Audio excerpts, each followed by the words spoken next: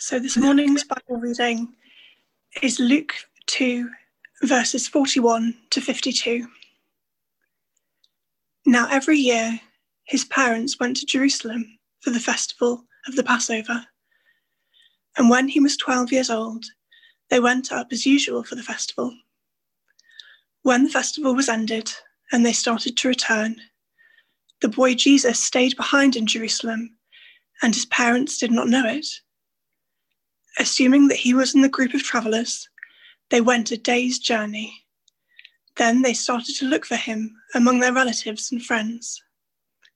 When they did not find him, they returned to Jerusalem in search for him.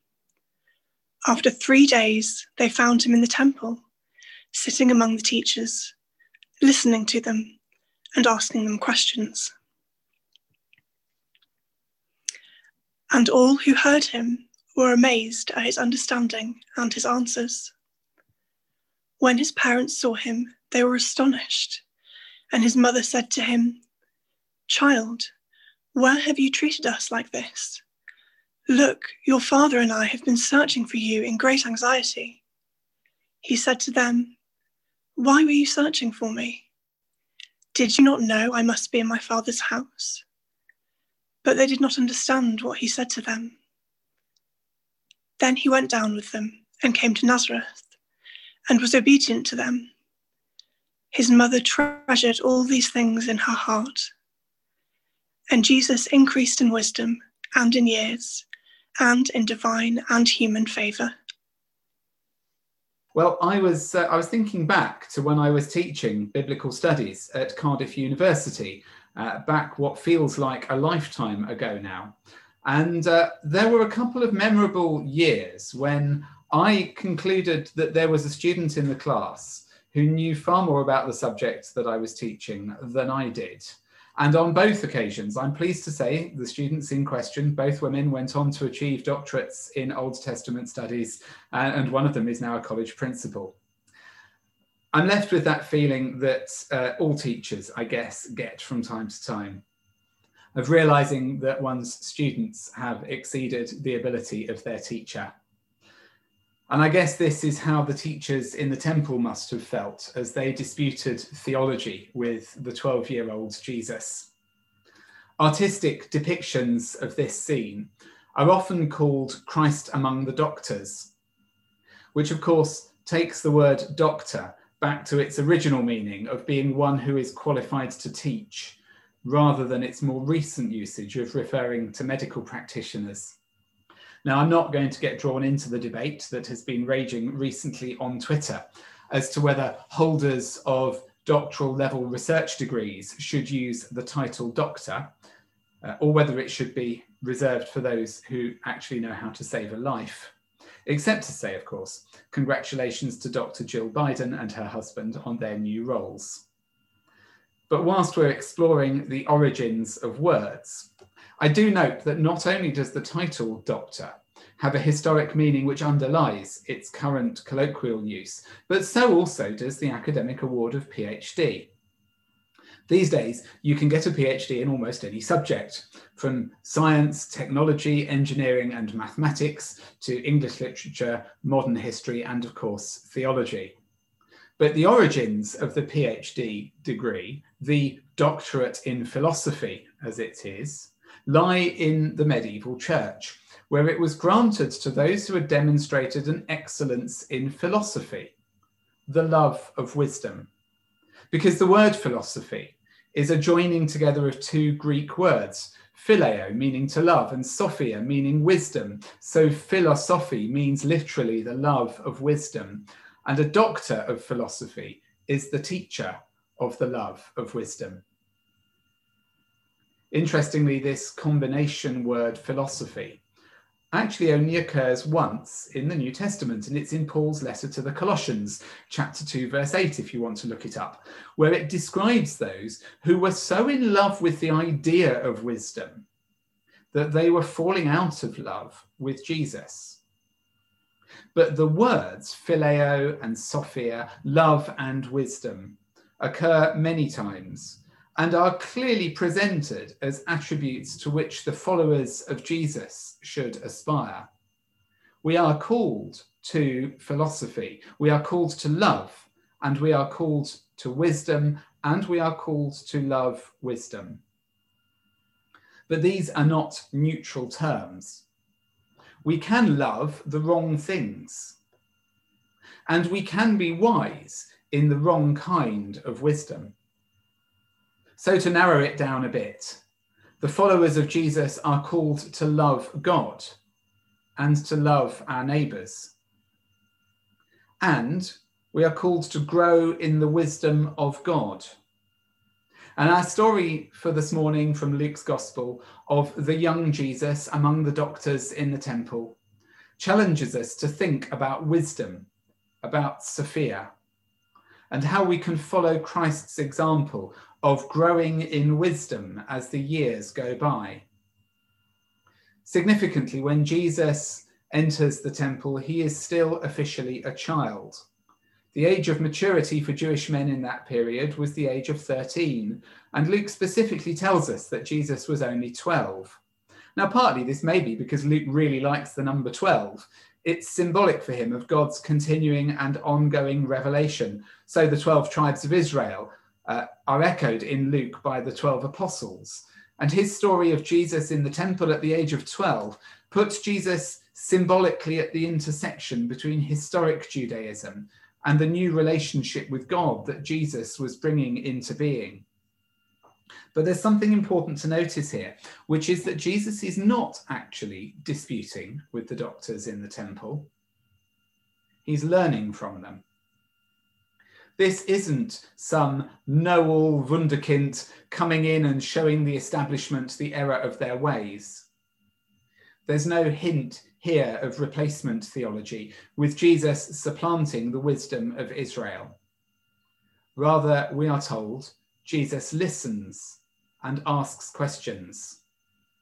He is a student of his heritage, learning from those who are themselves lifelong students of wisdom. Within the Jewish tradition, wisdom was more than a concept, more than an idea. Wisdom is sometimes presented in the Hebrew scriptures, personified as a woman who people can relate to, who they can get to know. If you want to see this, have a read of Proverbs chapter 8. And those who live alongside wisdom for many years can themselves become wise. Famously, Solomon's request to God was not for riches or power, but for wisdom, because he realized that wisdom was a far greater gift than any other earthly reward. So here in Luke's Gospel, we meet Jesus, a child on the edge of adulthood, listening and questioning, not lecturing or teaching, growing in wisdom as he grows in years.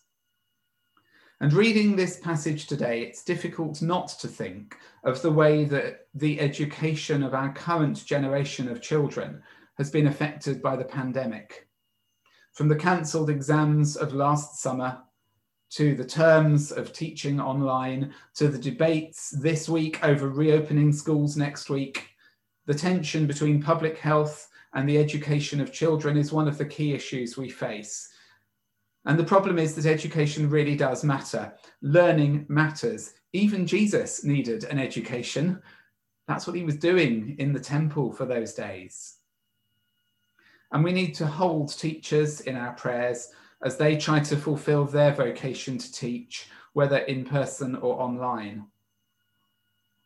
But education and learning are not simply something for children, although the skills to do it well are clearly best learned in childhood.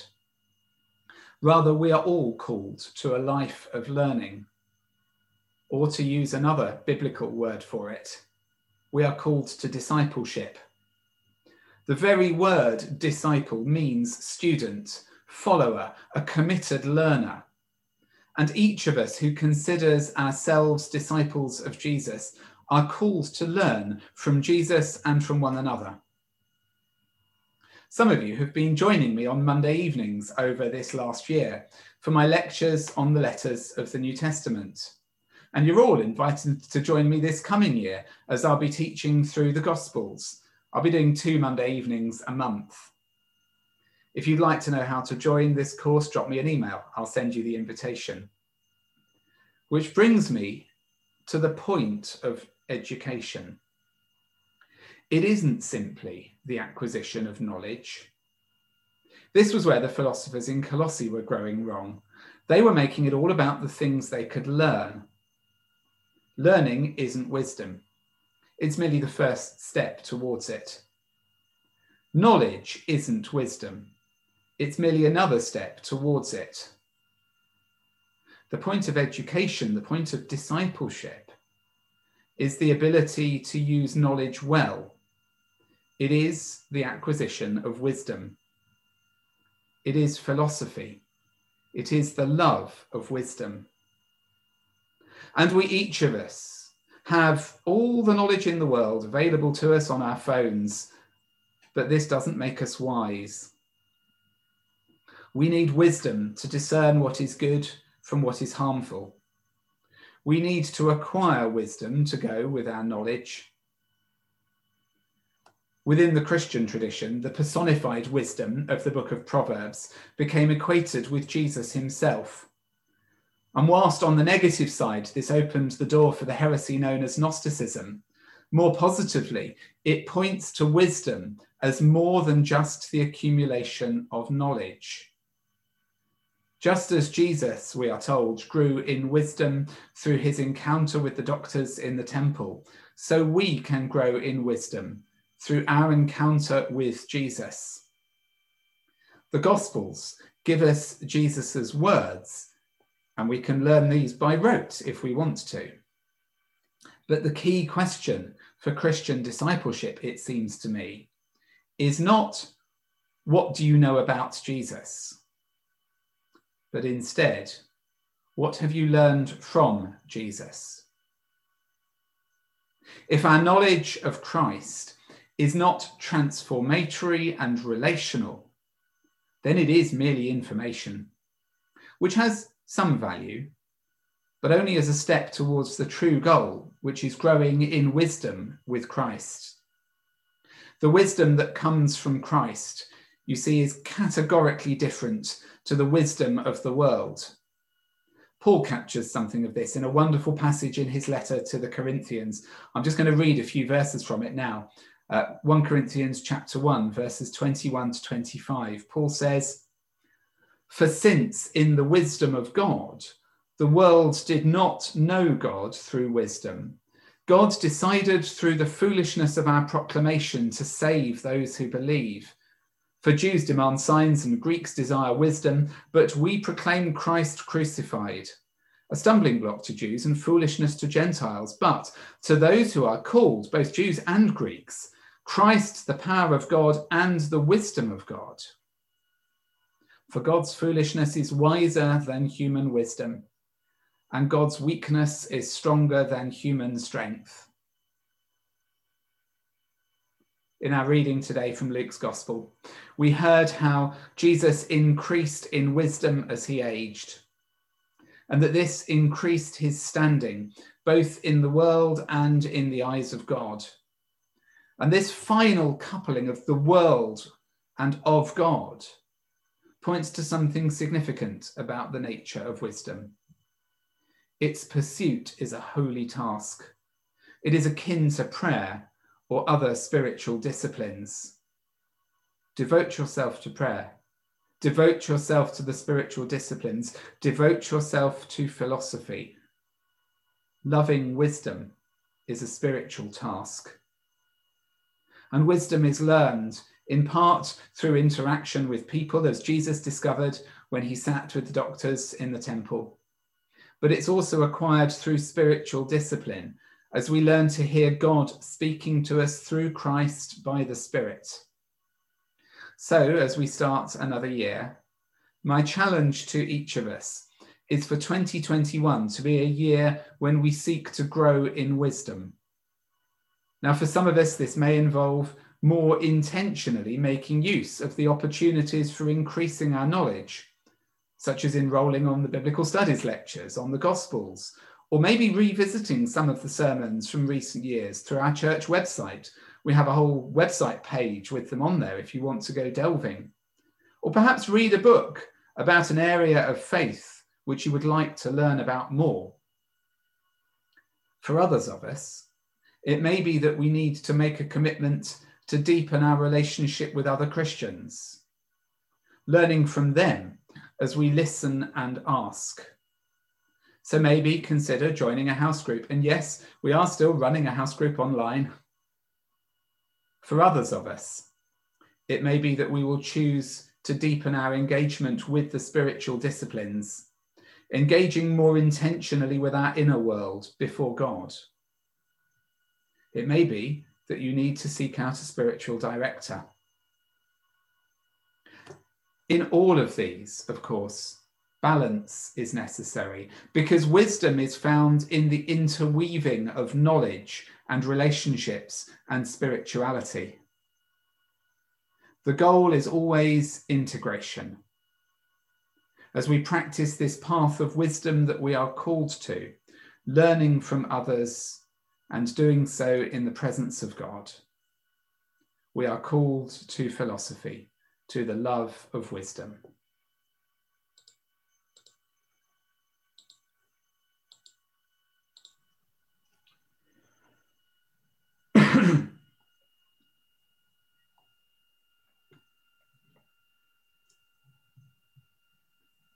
Simon, thank you for your sermon there.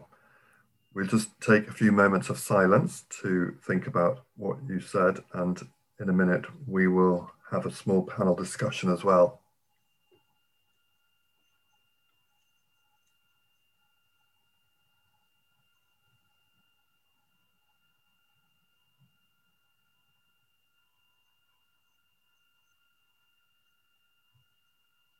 So I welcome Nickwith, Martin, Jas and Dermot here to the discussion. Also, feel free to write in the chat things that have encouraged you or made you think from the sermon. And we will start our panel discussion now. So to my panelists,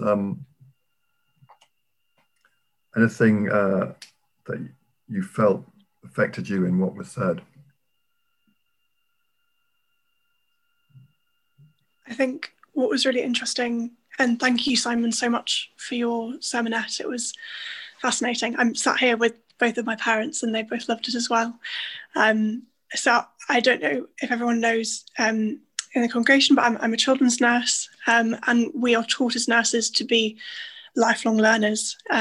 My father's a consultant paediatrician and my younger sister is a doctor also, and my father just told me that he is also taught about the concept of lifelong learning. You never stop learning within the medical field, and I thought that in terms of our pursuit of philosophia was fascinating. I hadn't realised that the original title of a doctor was one of a lover of knowledge and of a teacher. So that was really interesting. And I think that as not only as disciples, but also as humans within our world, we search for knowledge and wisdom. And I think we all take those steps to, whether we're of faith or not, we take those steps to learn more about the world around us and ask those bigger questions, I think. Lovely. Thank you. Yes, I love that phrase, philosophy, the love of wisdom, philosophia. I was thinking that when you go through your own personal struggles, and there's always an end to that struggle, but I always think that's when I'm really trying to learn as much as I can from Jesus, and to get the answers that I need to push through whatever I'm going through at the time. So I always find that my struggles or my experiences is where I'm pushing to get to know as much as I can from God.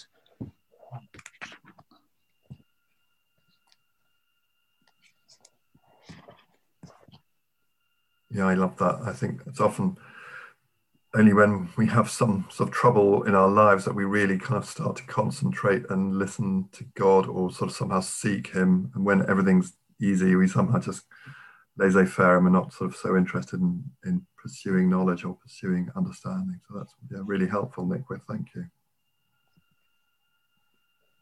And Martin, did you want to say something? Yeah, I as Simon was speaking and picking up on different themes, I love the image about the woman at the beginning, about being described in, I think he said, Old Testament literature in regards to what wisdom, kind of an image relating it to women in Old Testament literature.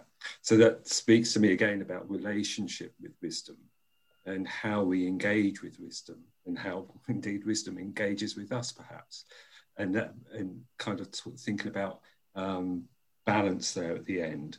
I guess the challenge to me is about then how do I increase my capacity for wisdom, and that there is this ongoing, I suppose, discipleship, but there's something about how do I increase my capacity for wisdom, and it being both a head and a heart's knowledge somehow, and what I embody. I guess that's both a challenge and a comfort, from Simon's words. In listening to our scripture reading this morning, I was struck by a couple of things. It took his family a day to realize that he wasn't there. And I was struck by the idea of his family missing Jesus, and all the anxieties that would be stirred up as a parent of not knowing where your child was. And I thought, where did he spend that night?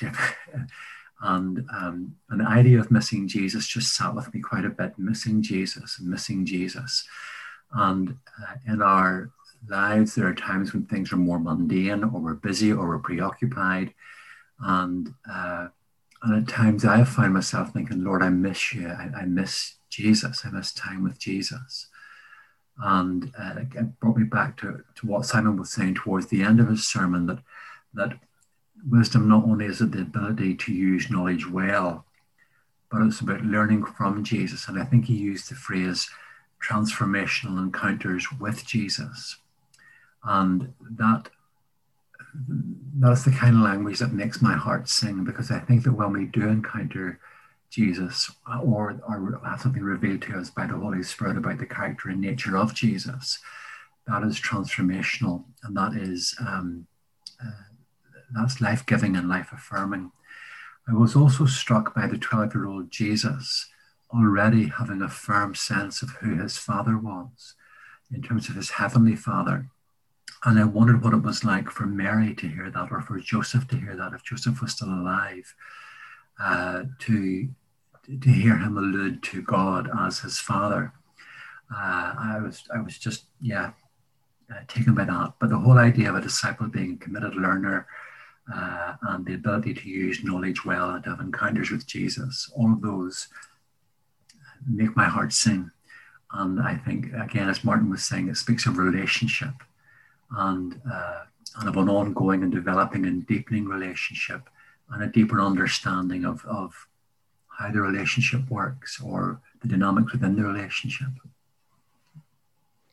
I think that's really interesting, Dermot, because I think, Nickwith, when you were saying about the struggles that you go through, and that is when you learn more about yourself, but also about the Lord, and I was thinking the same thing. It's at those times when I'm not even conscious of missing Jesus or missing that time with God, that, obviously pre-COVID, I would come to church and Simon would speak a sermon, or there'd be a Bible reading, and I would suddenly become aware of, life having been too busy and me not spending that time with God. But also I think in those moments, like you were saying Dermot, is when we can learn and we can, we can grow in knowledge and in our wisdom. It's at those times when we are apart from God, that when we are brought back to the Lord, that is when we become almost more wise, through learning not only about ourselves, but also in that moment we learn more about maybe the God's word or Jesus's life. So yeah, really interesting. Thank you all, my wonderful panelists. It's really, really, really interesting. And there have been some lovely things put up in the text, the chat, by folks, and I'll try and summarize a few of those in a minute, but really worth having a read through those as well. I also just wanted to say to folks, there's at least 47 people signed on Zoom alone, and I don't know how many are watching on Facebook. So it's really, really encouraging to know that we're just becoming a bigger and bigger community, and people are just so faithful on coming to these services all the time, all through the Christmas period, and we've had a lovely time together. So thank you. Liz has written quite a long bit. I won't read it all, but one of the bits I take from it is just that there are no shortcuts in getting to wisdom, in learning as a Christian. And if anyone offers you a shortcut, usually it's wrong. I don't think that's probably quite what she was saying, but it's my little distillation of it. Solomon. Yes, Solomon has written a lovely bit about Jesus using parables, and so we have those parables written in our Bibles, and he's saying that maybe those are ways of making us think and ask questions, and through questions learning.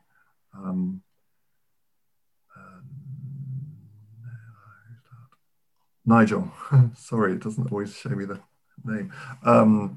Nigel, our church secretary, has written about just deepening relationships. So often we learn not just from books or listening to a talk maybe, but through each other, the way we interact with each other, and just sharing together as Christians, and we learn by being in community, and that's so true and so wonderful. And Veronica has written about how she was touched by the Colossians reading, and apparent that God's wisdom is even God's foolishness is more than our wisdom. So that we need to look to God to even begin to start to expand our wisdom. So the cross was the way that Jesus came to bring about transformation in our lives, and yet it seems foolishness to our modern day or any days of politics. Graham's written, which is lovely. Helen has written about librarians encouraging as a profession, trying to encourage people to lifelong learning. Duncan has written about learning from other faiths as well, and listening to them. And Jeff has contributed quite a lot about wisdom, and maybe trying to think about how Jesus thought, as opposed to trying to think about how did Jesus think. So yeah, there's a lot to learn. Sorry, I've gone on for too long. Let us pray. Even in the darkest moments, love gives hope. As we pray in our individual homes, so let us pause and find a moment of peace as we lift our hearts together in prayer. For the health workers tending the seriously ill, for the scientists working on vaccinations of all diseases, for the researchers analysing data and identifying trends, for the media outlets working to communicate reality, for the supermarket workers, hygiene and sanitation providers, for the good news stories, for the recognition that isolation doesn't need to mean loneliness, for the notes through letterboxes offering help and support, for the internet and telephones and technology that connects, for the dedication of teachers, head teachers, support staff at schools, colleges and universities, for the awakened appreciation of what is truly important. Thanks be to God. For those who are unwell and concerned for loved ones, for those who are very anxious, for those immune suppressed or compromised, for those vulnerable because of underlying conditions, for those watching their entire income stream dry up, for those who have no choice but to go out to work, for those who are afraid to be at home, for those who are more lonely than they've ever been, for those who are bereaved and grieving, for those in countries and regions torn apart by violence.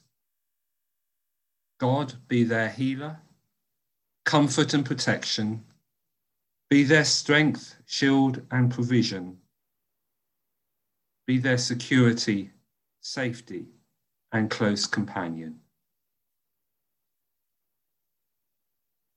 Loving God, strengthen our inmost beings with your love that bears all things, even the weight of this global pandemic, even the long haul of watching for symptoms of patiently waiting for this to pass, watching and waiting, keeping our gaze fixed on you and looking out for our neighbours. Instill in our shaken souls the belief and hope that all things are possible with your creative love, for strangers to become friends, for science to source solutions, for resources to be generously shared, so everyone everywhere may have what they need, for your perfect love that knows no borders may cast out fear and selfishness that divides. So from Jeremiah, for I know the plans I have for you, declares the Lord, plans for welfare and not for evil, to give you a future and a hope. And from Isaiah, for they who wait for the Lord shall renew their strength. They shall mount up with wings like eagles. They shall run and not be weary. They shall walk and not faint. We choose to press in close to you today. We keep you first in our hearts and lives. Without you, we would surely fail, but with you there is great hope. Thank you for your healing power. Thank you for bringing us into this new season up ahead. We look forward to all that you still have in store. In Jesus' name, amen.